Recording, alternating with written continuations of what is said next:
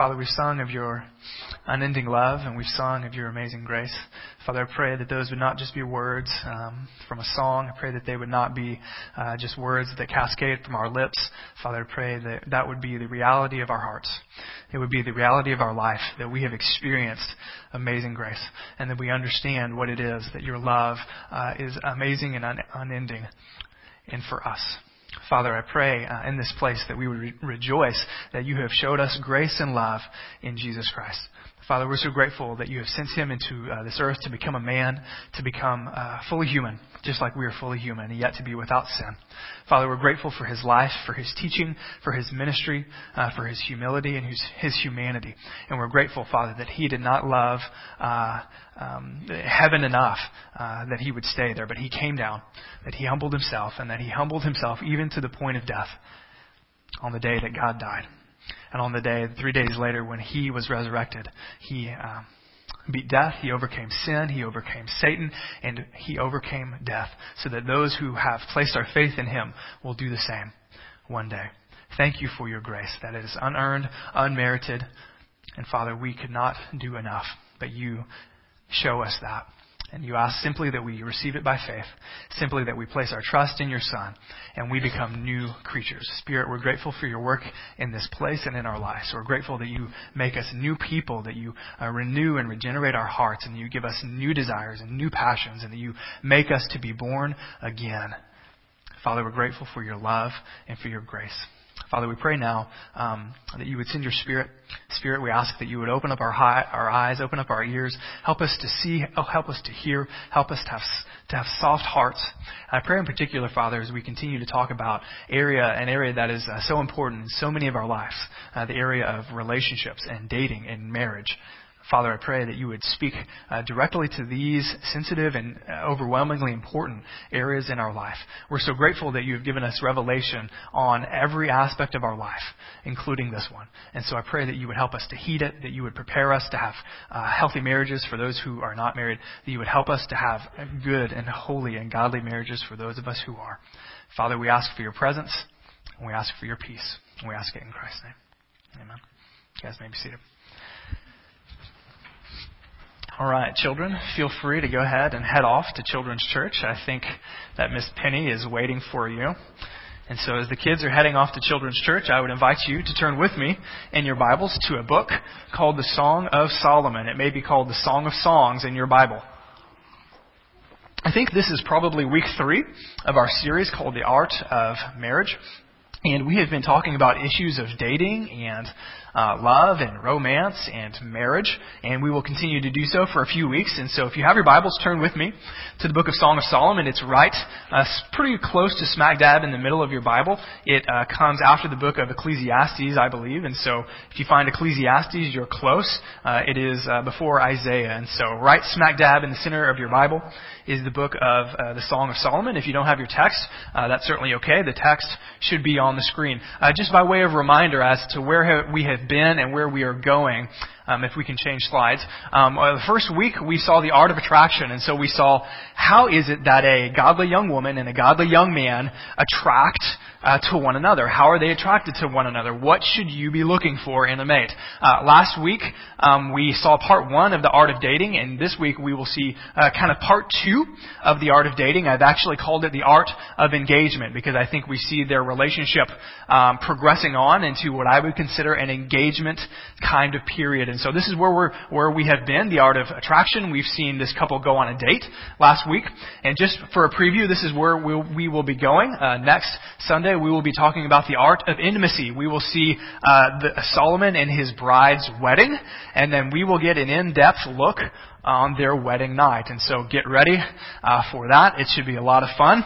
And from there on, we'll see the art of conflict. That is, after you are married, there will be conflict. How do you handle conflict in marriage? The art of deepening. How do you continue to grow in love and romance? And finally, the art of faithfulness. How do you stick with it towards till the end?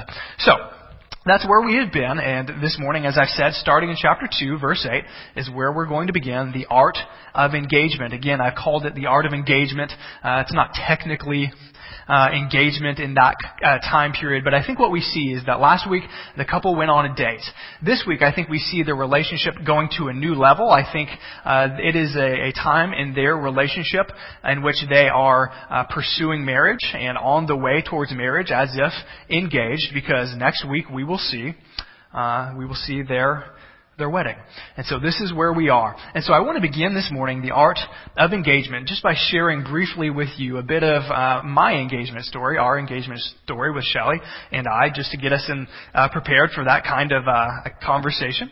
And so the long and short of it is that Shelley and I met and dated and gotten married, I think, in maybe a little over a year. And so Shelley and I's relationship happened very, very quickly, but I'd like to think that we were mature enough to handle it, and things, I think, obviously, it was good in God's will that we did that. But our engagement period was it was good, but it was a little bit different than some. So just how it happened. Shelley and I had been talking about getting married for a while, and we had been talking about that. And so the idea of marriage was forthcoming. I think we had decided that we were going to get married at that point. But there was a little kink. We had looked at several dates. We were thinking initially of a summer wedding, and as we thought and prayed about it, we're like, you know what? To heck with that. Let's just get married sooner. And so we planned our wedding for December. We bumped it up by about 4 or 5 months. And I think we're both very pleased that we decided to do that. And so that kind of put our engagement period on a little bit of a fast track. And so I had already purchased a wedding ring or an engagement ring for Shelley, and I was having it made. And it was taking a little bit longer than I had anticipated it taking. And so Shelley decides to go home to Tulsa one weekend. And as,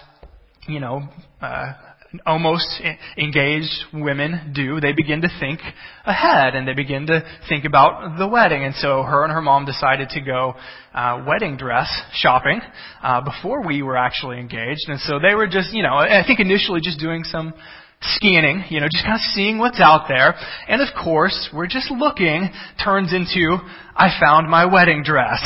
And so I get a text message in Dallas saying something to the effect of, I have found a dress that I like. Are you sure you're going to propose? And I think my reply was something to the effect of, are you kidding? Yes. Get the dress. And so I'm sure that was a bit of an awkward predicament for my wife, purchasing a wedding dress without having an engagement ring on her finger. And the funny side story to that is that Shelley told me that her mom said, well, honey, here's the deal. We'll go ahead and we can get this dress. And if it doesn't work out, well, there always will be someone else. And Shelley's like, I'm not going to use this dress if he backs out on me.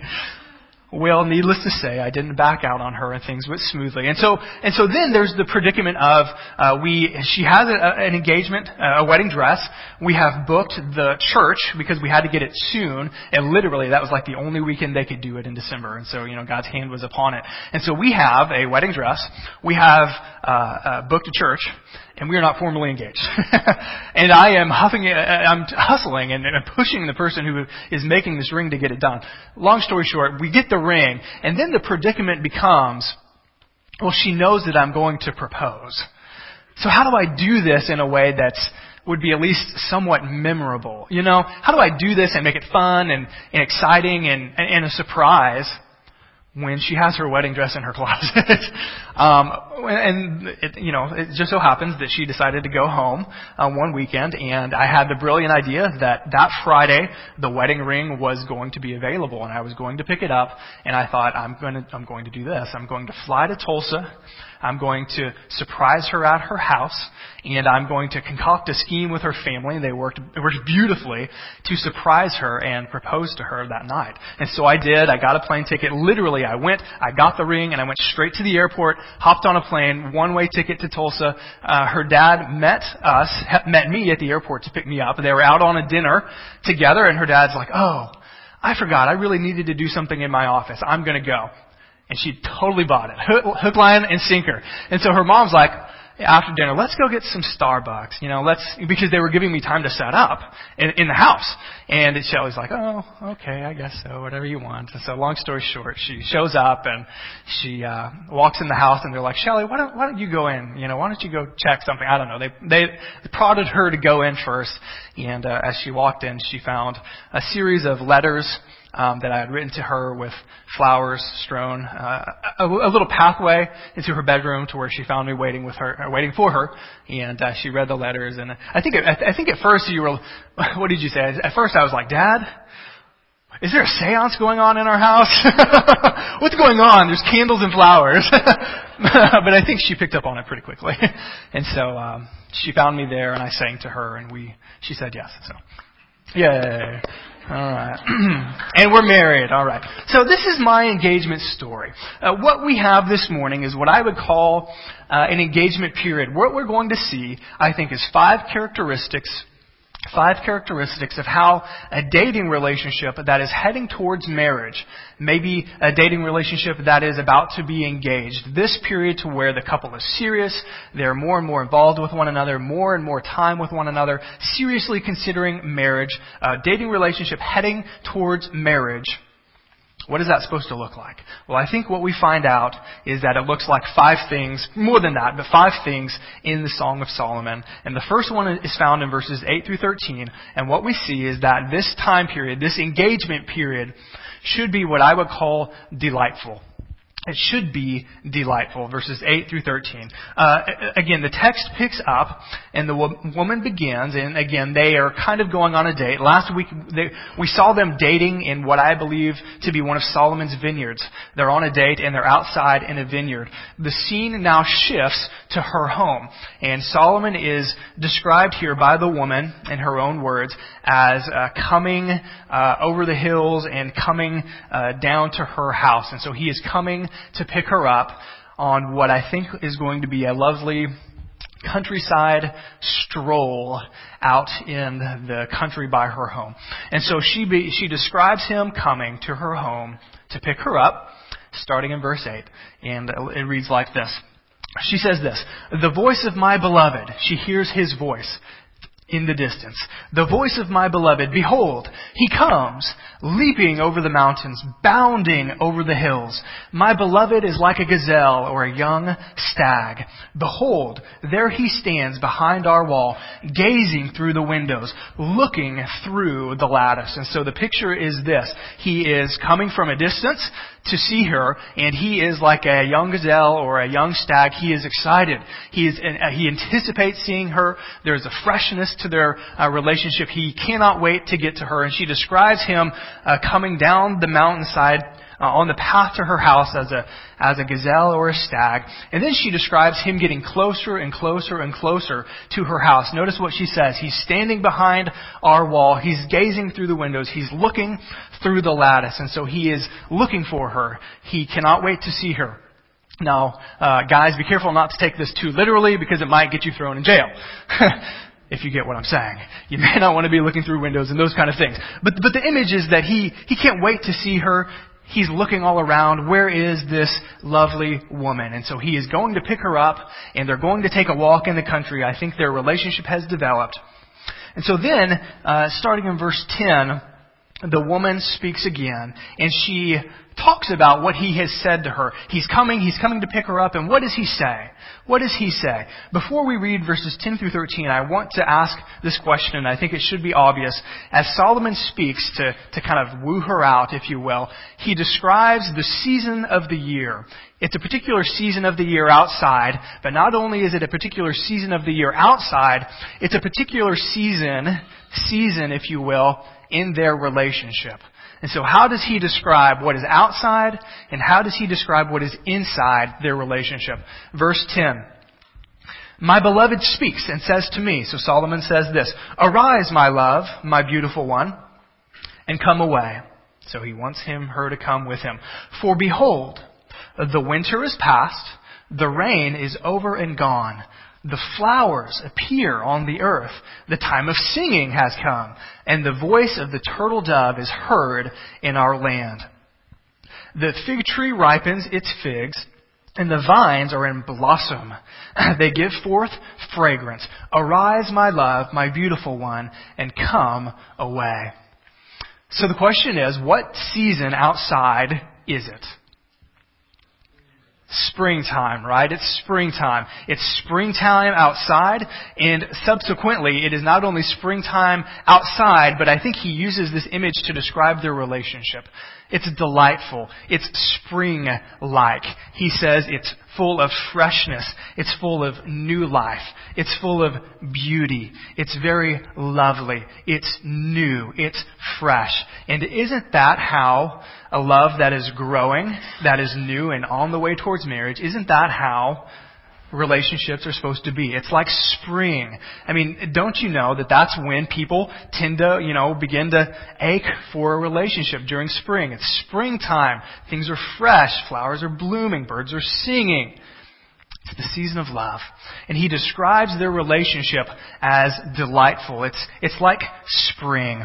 When Shelley and I went away on our vacation a few weeks ago, when we went, spring was almost here, but it had not hit. The grass was getting greener. The leaves, the plants outside of our front yard were beginning to look like there might be something happening. And we go off for about 6 or 7 days, and when we get back home, lo and behold, boom! Spring had come. We had beautiful leaves. Our roses were beginning to bud. Our plants shot up by about a foot. And spring had come. And this is how he describes their relationship. And so I want to begin thinking applicationally for those of you who are in or will be in this kind of relationship. You've been dating for a while. You're thinking seriously about marriage. Maybe you're engaged already. I think this happens pretty naturally. I think there is a freshness, there is a joy, there is an anticipation that you have as you look forward to being married. That's not something that needs to be taught most of the time. But my encouragement to you is that if you're in that kind of a relationship and you're thinking about marriage, if your relationship is not spring-like, if it's not delightful, if you can't use these kind of words, if it's not easy and smooth and good and holy, if there's a lot of conflict, you may want to consider what you're looking into. But for those of us who are married, I think there's an application to this too. And the applicational challenge is this. What season would you use to describe your current marriage? Obviously, there are 4 seasons. Would it be described as spring-like? Would it be described as fresh, as exciting, as invigorating, as new, as being full of anticipation for one another? Or would you consider it maybe more like the winter? Cold, harsh, bitter, biting, long, unrelenting? How would you describe your marriage? Obviously, this couple is not quite married yet, but what we see is that the period of this kind of fresh, delightful kind of spring-like love obviously is not merely designed just to be for engaged people. It's meant to be continued on through marriage. Another question is, do you anticipate being with one another like Solomon anticipating being with his bride? She describes him literally as running to see her. He's running over the mountains to see her. There's that kind of anticipation of being with your partner. And so is there that kind of anticipation in your marriage? Shelley just happened to hear as we listened to the radio in the morning this week, and maybe you happen to be on the station that we were on and hear this as well. But she heard an interesting statistic. And that statistic is that there was a recent poll that essentially said they polled spouses who were off on business or business a lot of the time, and they said, out of the people polled, how many miss the family pet more than they miss their spouse? So what do you miss more, your pet or your spouse? Anybody want to guess what percentage missed the family pet more than their spouse? 30%. 30% said that they missed Fluffy, the cat, or Foo-Foo the dog, more than they missed being with their spouse when away on business. And that struck us as pretty interesting because what we see here is that a healthy marriage, there is a desire to be with one another. And so in verses 8 through 3, we've seen the first characteristic of this time of this engagement period. It's delightful. It's delightful. It's spring-like. like. Moving on in verse 14, not only is there delightfulness, but there is what I would call a deepening of trust. There is a deepening of trust between the Solomon and his bride-to-be. Verse 14, we've seen that he has requested that she come on him on a walk. Come with me. It's spring. I feel like our relationship is spring-like, and it's spring-like outside. Let's go on a walk. And then in verse 14, he speaks to her. And so Solomon, now proper, is speaking. And what he does is he assures her that she can trust him. He says, you can trust me. You may have hesitations. In fact, we're going to see that she has hesitations. She's hesitant about going with him for some reason. And so the picture is that he is so excited. He's running. He gets to her house. He's like, come with me. It's beautiful outside. I feel like our relationship is beautiful inside. Come with me. And she's hesitant. There's something not exactly right. There's some issue that's going on. And so he sees this and he notices this, and then he addresses her in verse 14, and he says, you can trust me. Let's read this together. Verse 14, O my dove, in the clefts of the rock, in the crannies of the cliff, let me see your face. Let me hear your voice. For your voice is sweet, and your face is lovely. And so the image is this. He arrives at her place, and there is a sense of hesitation. There is something not right, and he notices this immediately. And he likens her to a dove. Notice the image. He says, "Oh, my dove, that is in the cleft of the rock, in the crannies of the cliff." Now, what he's describing there is a particular type of dove. And I know the name, but I don't recall it. Some particular kind of dove that in Israel, when they were frightened, when they were scared, when they were in danger, what they would do is they would fly away to the clefts and the crannies of the rock. They would find places in between the rocks to hide from danger. And so he is likening her to a dove that has been scared off, that has fluttered away, that is feeling endangered in some way. And he says, you're in the rock, you're in the cleft, but what you need to do is come out. You need to come out. Notice what he says. Let me see your face. Come on out. Let me hear your voice. Come on out. I want to see your face because it's lovely. I want to hear your voice because it's sweet. And so he likens her to a dove. She has hesitations. There's something wrong. It's going to be addressed here in a little bit in verse 15. But what we see here is that he is telling her, you can trust me. You may feel in danger. You may feel there's something wrong. If there's an issue in our relationship, you can trust me with it. Come on out. Come on out. There is a deepening of trust. He says, I'm not going to hurt you. I'm not going to harm you. I'm going to treat you well. I'm not going to abuse you. I'm not going to mistreat you. I will not disrespect you. I will not take advantage of you. You can trust me. Come on out of the cliff. And so we've seen that their relationship is delightful, but we also see that there is a deepening of trust. And so if you are single and in a dating relationship, maybe one that has continued on for some time, what you need to see and what should happen in a good, healthy, biblical dating relationship that is heading towards marriage is that there should be a deepening of trust. There should be a sense that you trust that person more than when you first begin to date because you've seen them in action. You have spent time with them. You trust their character more. You trust their godliness more. You trust their judgment more. You trust that they will not hurt you or harm you or take advantage of you and that they have your good in mind. And so if you are in that kind of a relationship heading towards possibly marriage, there should be a deepening of trust. She should trust you. You should trust her. You should trust her that she's going to be faithful to you, that she's going to respect you, that she's not going to speak ill of you in public. And she should trust him that he's not going to take advantage of her. He's not going to mistreat her. He's not going to speak ill to her. He's not going to touch her in an inappropriate way. There should be a deepening of trust.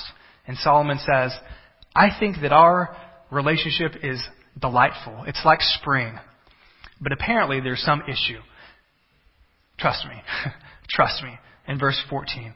So we've seen it's delightful. There's a deepening of trust. And then we get, I believe, to the issue in verse 15. She is hesitant. She needs to be coaxed out of the cranny like a dove. And he says, you can trust me. Come on out. And in verse 15, what we see is the woman then responds. He says, you're like a dove in a cranny, come on out. And she then responds to him in verse 15. And in verse 15, essentially what she does is she identifies, I think, why she is hesitant. She identifies why she is like a dove in the cranny. Notice what she says. Read it with me in verse 15. She says to Solomon, catch the foxes for us, the little foxes that spoil the vineyards. Notice what she says then. For our vineyards are in blossom. For our vineyards are in blossom. At first take, you might say, what is she talking about? What foxes, vineyards? What is this all about? She's speaking very poetically, and she's responding to his assertion that you can trust me. And what she's saying is there's an issue. She's using an image, a common image in that day. Vineyards in Israel were very, very significant, very important, a big agricultural crop. And what you wanted to do if you had a vineyard is you wanted to protect it from anything that could do damage to the vineyard, like animals, like little foxes. Some translations might say jackals. We're going to go with foxes. Some kind of animal that can get into the vineyard and ruin the vineyard. What the little foxes would do, I have read, is that when there were buds, when the grapes were about to come forth, they were on the vine and they were in a bud type thing, the little foxes would love to come and to eat the buds and ruin the fruit of the vineyard. So do you understand now what she is saying? She is likening her relationship to him to a vineyard. Do you see that? She says, our relationship is like a vineyard. And as it grows, as there's the right ingredients, as there's sun and light and, fertilizer or whatever they would use, when there's good ingredients, love and trust and respect and holiness, what happens in a relationship? It grows. It should bring forth fruit. It should be fruitful. And what she's saying is, there are some issues that we have, Solomon, that could ruin our vineyard. And she calls those potential conflicts, those potential issues, those potential relationship ruiners, if you will, foxes. She says, catch the foxes for us. So let's notice 4 things here about detecting potential conflicts. It should be delightful. There should be a deepening of trust. But also in this stage, you should begin to detect potential conflicts because you're about to get married. And there will be conflicts. But you should begin to detect them now. A couple things. First of all, notice what she says. It takes a joint commitment to catch the foxes. Notice what she says. Catch the foxes for what? What word? Tell me. Thank you. Us. Catch the foxes for us. What she does not say is you go catch your foxes. And what she does not say is I will go catch my foxes. Because they individually have foxes, potential conflicts, potential character defects that they bring into the relationship. But it's not his fox and it's not her fox. It's what? It's our foxes. They take mutual responsibility and joint commitment to deal with the foxes in the vineyard. Oftentimes when couples are having issues, it becomes, well, that's your fox. You go deal with it. And if I have a fox, I'll deal with it. But they begin to think individually and not as one. It's our foxes. Secondly, notice whose job it is to take the initiative to catch the fox. It's the woman speaking, and what does she say? She's speaking to Solomon, and she says, catch the foxes. Catch the foxes. And so what I think we see here is that while it takes a joint commitment to catch the foxes, she's imploring Solomon to take the lead in catching the foxes in their relationship, which I think fits with the biblical prescription of what a husband-to-be should do. Third, notice that not only does she say, it's our foxes, but you take the lead, but notice she says that there are potential foxes before them, and that who's the one that notices it? This is what I'm trying to get at. Who brings it up? She does. She brings it up first. He's on his way. He thinks things are fine. They're going to go on a stroll. It's beautiful. Our relationship is spring-like. That's what he thinks. But what does she think? She thinks that there are foxes, right? And I think probably, you're laughing because you know this to be true in experience. Most of the time, if there's a fox in your relationship, the woman is going to see it and notice it first. Most of the time. And the husbands are saying in their hearts, amen, that's right. And the women are saying, yes, that's very true. I wish you would listen to me. Husbands, if she brings up a fox, don't call her dumb. Don't disregard it. Don't say that's not correct. Listen, because it's a fox. Okay? To me as well. So not only that, it's his job. She notices it. And this may be a really simplistic observation, but I think it's an important one. What does she say must be done to the foxes? They need to be caught. Right? Pretty simple. They need to be caught. Or what will happen to their vineyard? It will be ruined. See that? It will be ruined. And the point that I'm wanting to make here is that the foxes that are in the vineyard can't be allowed to play. They can't be allowed free reign. They can't be allowed to go and eat whatever buds they want at whatever time. They have to be dealt with. You can't sweep a fox under the rug and anticipate that it will die. It will not die under the rug. It will grow bigger. And when the rug is pulled out from underneath, the fox will be even bigger than when it entered your vineyard. You know what I'm talking about? You have to deal with foxes. And I'm talking about couples that are dating and looking towards marriage, and those of us who are married. We have to catch the foxes. We're going to camp here for a little bit because I think this is real applicable and important. First of all, I want to address those of you who are single. Single and dating, or maybe single and not dating. But particularly those of you who are single and not dating, this does apply to you. I remember the days when I was single, and there were many of them. Many days when I was single, and I would think, am I ever going to get married? Am I ever going to find someone? All of these things that we struggle with when you're single. And I thought, well, I don't need to read about marriage. I don't need to think about those things. It just doesn't apply to me until I meet that person, and then I'll start thinking about them. But that's not the way it works, because the truth is that you as a single person need to begin to identify the foxes in your personal life now, because they will show up in the vineyard of your relationship later. You see what I'm saying? You bring foxes into your relationship. Some of us bring a lot of foxes into our marriage. Some of us bring very few foxes into our relationship. But we all are damaged goods when we get married. There's no perfect husband or wife. And you need to begin to think, what are the things that could negatively affect my marriage when I get married? Is it hard for me to forgive people? That's going to be a big fox in your marriage. Is it hard for you to admit that you are wrong? Because if it is, it's going to be a huge fox in your marriage. Do you have a lack of self-control? Maybe with your spending, you're racking up a ton of debt. I guarantee that will show up in your marriage as a fox. Maybe you're not involved with church. You're like, I'll do that when I get married. I'll get serious about Jesus when I'm married. It's not like you automatically become mature and committed to the church in Christ when you get married. That doesn't happen that way. You begin to do that when you are single. So, single folks, you are now currently growing foxes. Identify them, kill them, catch them now, because eventually when you go into marriage, you will discover that you have foxes. My hope is that you will bring less foxes to the marriage as opposed to more. When Shelley and I got married, I'll just share one. I had a lot of foxes. Certainly probably more than my wife did. One of the foxes that I brought to our marriage was a lack of ability to handle money well. I didn't handle money well. I always had enough to pay my bills, and I paid for my bills, and I didn't have debt or anything, but I just wasn't very skilled at it. I never knew what a budget was. I had never balanced a checkbook before in my life. Hey, it's online. It does it for you, right? That's what I thought. And I would just kind of spend. I'd be like, okay, this is how much I have in the bank, so I'm going to spend it, and then next month I'll get paid again. And I didn't have any. It was yeah. You're laughing because maybe you know what that's like. That's me. And God sent me an accountant. Praise God. And that was a big fox, That was a big fox for us, and a huge adjustment going to that kind of lifestyle to what, a budget. What's that?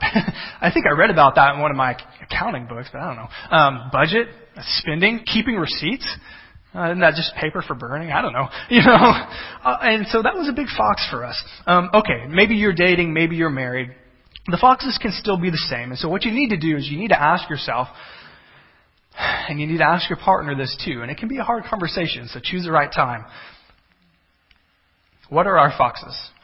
What are our foxes? I would say, as Shelley and I talked briefly about that, I would say maybe a big fox for us right now is just how we're going to raise our son. Decisions that are made in that. How are we going to discipline him? What are we going to do? Decisions revolving around child rearing. That could be a fox for us. I was going to say, if we ever have some spats, most likely it's going to be over that. And so that we need to identify that that's a fox in our vineyard. Okay, here are a list of several potential foxes. I've gleaned many of them from Mark Driscoll up in Seattle. You can listen to his sermon on this text, and he goes into much more detail than I will. But he has much more experience than I do on this issue, and so I've taken a few of his foxes, and so I want to share them with you. And I've added a few of my own too. First fox in marriage, or marriage to be, is money. I've alluded to this already, but things like the use of credit cards, going into debt, how much debt, what will we go into debt for, who's going to keep the books, is one of you a spender, one of you a saver? That's how Shelley and I are. Can be a fox, I'm a spender, she's a saver. Use of budgets. All of these money issues, and especially when financially things are tight, someone loses a job, money is always a huge fox in marriage. Secondly, sex. Sex can be a big fox in marriage. We're going to talk about that next week, so I'm just going to let it be. Third, but you know what I mean if you know what I mean. Raising of children. We've talked about this already. Raising of children. How will you discipline them? How much freedom will you give them? What kind of activities are you going to let them do? How many activities are you going to let them do? At the same time, what will take precedent? Will it take precedent over church and school and family time? All of these issues. Raising of children. What about the fox of extended family? Okay, here's the deal. You don't nudge your spouse here. You don't talk about how bad their mama-in-law is or anything like that. But extended family, as we all know, can be a fox. It can be a fox. Where are we going to spend holidays? How much time are we going to spend with them? How much access will grandma and grandpa have? How much access to our lives will they have? How much advice will we let them give us? How much time can they spend with our kids? Do we have to be at every holiday? Do we have to be at Thanksgiving and Easter and Kwanzaa and all of those things? Do you have to be at every holiday, with all of your family? All of these issues. All of these issues, extended family. I heard a story from a young couple of about 2 years that we had. A good friend of mine, he's a former student, and they talked about how they just have a 2-month-old baby, and how their parents, both sets of parents, are loving and generous and kind and godly people. But how somehow the bringing of the baby into the family brings out a different side in their family, so that they each want their time with the baby. And literally they said that what they had to do was mark on their calendars and show that they spent the equal amount of days in like a calendar, like 3 months or a year, half a year or something. Equal amount of days visiting each family, the exact same, to appease both sets of parents. Wow. He's a better man than I. Extended family, right? Other foxes here. How we deal with conflict. Conflict resolution. Each of us have different ways of dealing with conflict. Some are healthy, some are not. And so if we have different ways of dealing with conflict, that can be a big fox. If one of you forgives easily and quickly, if one of you holds on to things a little bit more and doesn't quickly forgive, it takes a little long to process, that can be a fox. If one of you yells and the other one retreats, that can be an issue because one's yelling and the other's walking and you don't get anywhere, do you? Things like engaging versus withdrawal. Some of us, we want to engage a conflict, a potential issue, and deal with it. Others will withdraw and shy away from conflict. And so how we deal with conflict in our marriages and marriages to be can be a very big fox. Personality differences also fit into that category. Maybe one of you is shy, one of you is extroverted, and so you want to be away from people to revitalize, and the other one needs to be with people to revitalize. And when you have those two people together in the same household, you might have a little fox. Also, one of you may be an optimist. One of you may be a pessimist.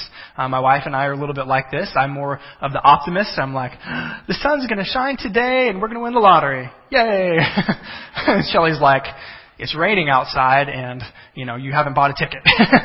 She's a realist. I'm a dreamer. And so, that can be a personality. That could be a little fox.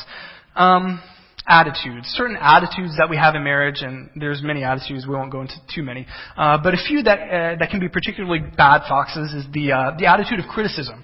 And so how you relate to your spouse. Statements like, you always do this. You are always that. You are a fill in the blank with a dirty word. I think that you are blank. Those kind of statements typically become foxes in relationships. Not only that, but having contempt. Not only criticism, but contempt. Contempt is like, you talk to me and I roll my eyes and walk away. Contempt is your wife is talking to you and you're watching TV and you ignore her. That's contempt. Maybe if you have a particular negative nickname like you dummy or you fool or whatever. I mean, those kind of things can be foxes. Finally, another fox is the fox of past pain. And what I mean by that is that we all bring things into relationships and we all bring things into marriages that are painful. We've had painful experiences, whether it's being made fun of as a kid, maybe it's coming from a dysfunctional family, maybe it's a former addiction, maybe you were abused of some sorts, maybe there was infidelity in a former relationship. There's some kind of past pain that you have and you bring that into your marriage, and it can become a fox. And Mark Driscoll likens it to a bone that has been broken that, if not set properly, will always not be. It won't be right. And that's how past pains are. If you don't heal from them, lost child, lost spouse, all of these things. If you don't heal from them correctly, biblically, healthily, then your bone's going to be broken, and you're going to bring that into marriage. So these are just a few of the foxes. And so, what are yours? What are your foxes? It should be delightful. There should be a deepening of trust. You need to detect potential conflicts. Fourth, verses 16 through 17. There should be a development of oneness and anticipation. And we'll see this. First, there is a development of oneness, the idea of unity. And then there is a development of anticipation. Read with me verse 16. Development of oneness. She responds and she says this, my beloved is mine and I am his. Did you catch that? My beloved is mine and I am his. He grazes among the lilies. What we see here in verse 16, I think, is there is a development of oneness.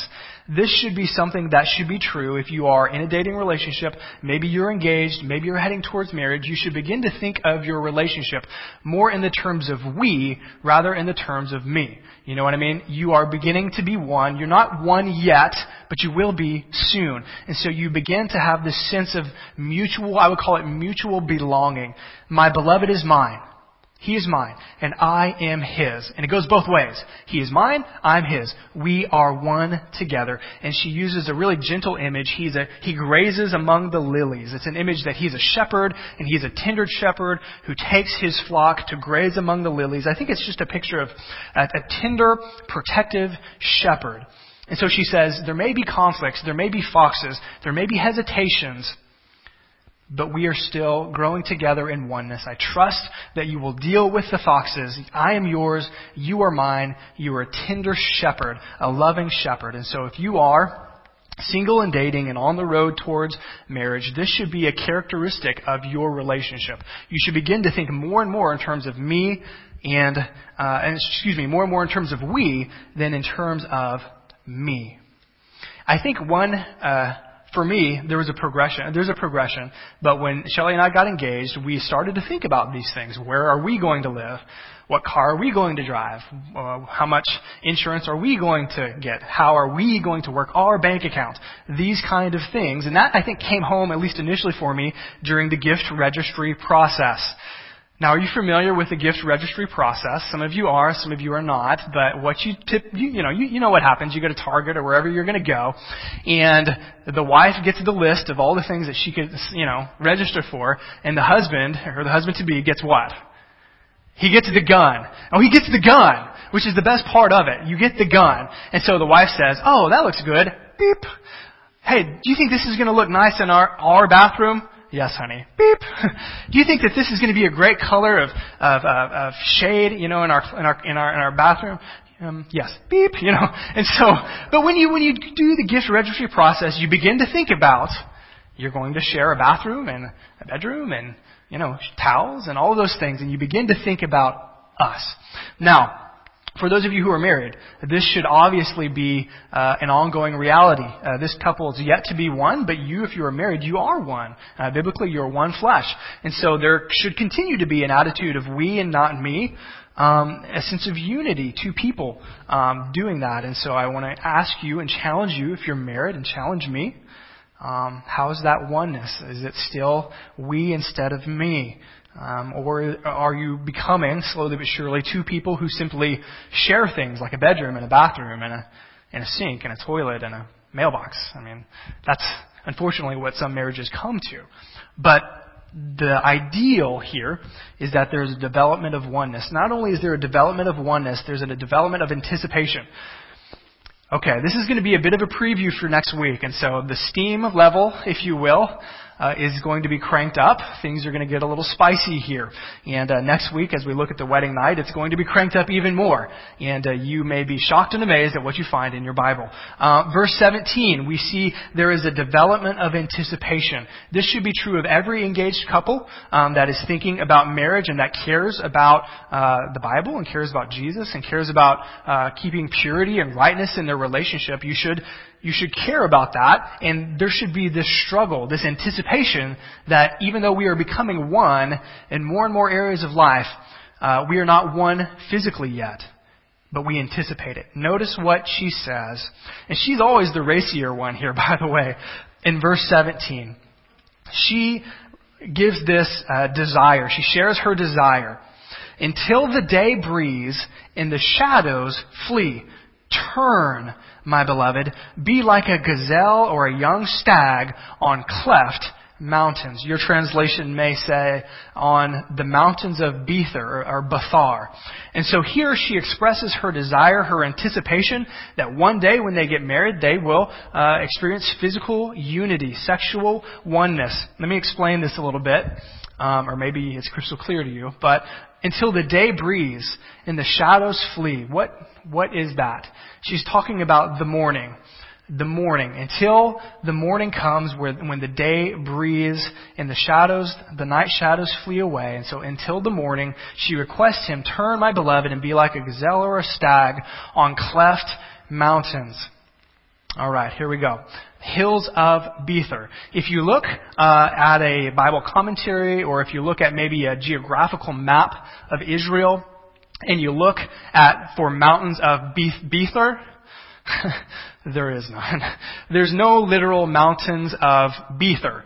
And so she's not referring to something that physically exists in the landscape of Israel. Let me lead you to this. Bether, or Hebrew Bethar, literally the verb means to separate. It means separation. And so what she's referring to here are her breasts. She says, until the morning comes, I want you to be like a gazelle or a young stag on my chest. And so that's in the Bible? Yes, that's in the Bible, and she anticipates that. And what we're going to see in verses 6 of chapter 3, for about a chapter and a half, is the consummation of that. Her anticipation will become consummation. And so we're going to see that next week. Finally, we're going to wrap up here. What we see there, this time period should be delightful. It should be deepening of trust. You should catch your foxes. You should develop oneness. And finally, you should defeat fears. Verses 1 through 5 in chapter 3. Not only are there foxes that have to be dealt with, but there are fears that have to be overcome. And we see this in verses 1 through 5. We'll read this together, and then I'll explain it shortly. If we can move on. On my bed by night, I sought him whom my soul loves. The very beginning of this gives us an indication. There's a shift in scene. What we see is that he was at her house and they were going to go away on a walk. What we see is that he has left, I think, at this point, and she is back at her house. And notice, on my bed by night, I sought him whom my soul loves. Most commentators believe, and I think they're right, this is a dream. She's talking about a dream that she's having. He has gone. They're not married yet. He left. And this is a dream that she's having because she sought him by night and she sought him on my bed. And so she says this, I sought him but found him not. Verse 2. I will rise now and go about the city in the streets and in the squares. I will seek him whom my soul loves. I sought him, but found him not. The watchmen found me as they went about in the city. Have you seen him whom my soul loves? Scarcely had I passed them when I found him whom my soul loves. I held him, notice her response, I held him and would not let him go until I had brought him into my mother's house, into the chamber of the one who conceived me. And so what we see here in verse 5, we'll get to it in 1 second. What we see here is that I believe she's having a dream. And I think this dream, what we see is her deepest fears. That's what dreams often are they not? We demonstrate our fears in our dreams. And here I think we see her deepest, darkest fear. And it's simply this, that one day he will leave her. That one day he will be gone. Or, I guess you could say that one day he might pass away. But I think it's likely it's the first. Her deepest fear, as articulated in this dream, is that he's just going to leave me. He's going to leave me. Interestingly enough, as I think about the fears that Shelley and I had initially when we first got married and early on in our marriage, they were very similar to this. Shelley struggled a little bit and had some fears of me passing away. What would I do if you died? What would I do if I lost you? I, on the other hand, had fears of, what if you leave me? My fear was, you might find out who I really am and you might take off. That's my fear. That's my insecurity. You might be unfaithful to me. You might leave me. And so I think what we have here, she's articulating that. And the point that I want to make as we wrap up is that couples, both to be married and then couples that are married, not only do we have to deal with foxes, but we have to defeat fears. We have to defeat our fears. And so what you need to ask yourself and your spouse is, not only what are our foxes, but what do you fear? What are you afraid of? What's your deepest fear? What terrifies you? What do you dream of at night that you don't share with me? And so if you're single and you're dating, you're heading towards marriage, there's a whole list of possible fears that you feel as you're heading towards marriage. The oh so common fear of commitment, right? Am I going to make this leap? Fear of a failed marriage. That's one that many people fear as they go into marriage. Insecurities. I had a ton of insecurities when I got married. Still do. Change of lifestyle. This is going to be a dramatic shift. I'm not going to eat cheeseburgers every night anymore and watch football with my friends. There's going to be a change of lifestyle. Fears of maybe your partner leaving you. Fears of them discovering who you really are, which is one that I had. I guess my admonition to you is if you're dating and you're thinking towards marriage, you need to not ignore these fears. You need to consider them. You need to talk to your potential mate, if you will, about those and get them out in the open. For those of us who are married, I think we go into marriage with fears, some of those fears, and then we have other fears. And I think what happens is that fears can become foxes.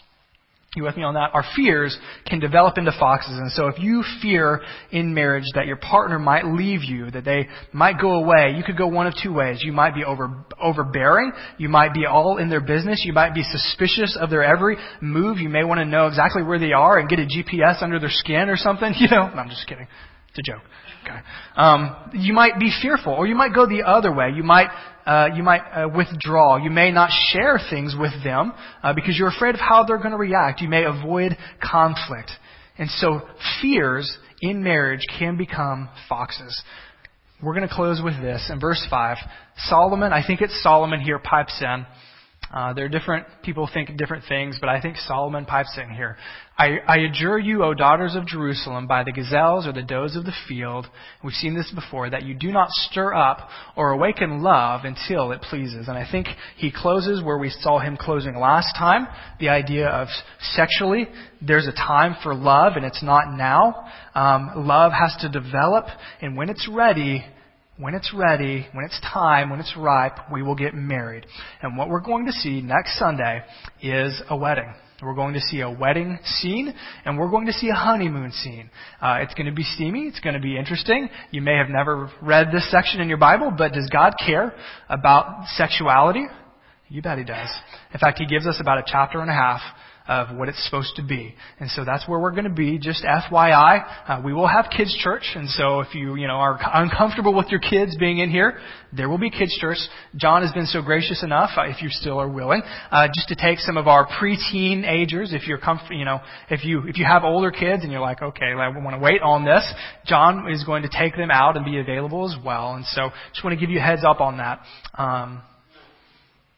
The art of engagement. Let's pray. Father, thank you so much for your word. Thank you that it's so practical, that there are so many things that we can learn from it. And I pray, Father, now as we just prepare to respond to you in song, I'm sure there are many things that are swirling around our mind. Father, for many of us, there is hurt and pain. Father, I pray that you would provide healing and grace and mercy and forgiveness and change for those who listen to this and they are aching for whatever reason. For some of us, this is an encouraging thing because we've done okay on this by your grace. And so, Father, for some of us, we're in the midst of a hard relationship and we need direction. I pray, Father, that you would use this sermon and your text to speak into our hearts and into our lives on this issue that you are not silent on. Father, we recognize as we come to this that while we are made for relationships, male and female, ultimately you have made us for a relationship with you. Ultimately, the love of a husband, the sacrificial love of a husband points us towards Jesus. And the humble submission and respect and love of a wife points us towards how the church, how your people are supposed to react and respond to our loving bridegroom, Jesus Christ.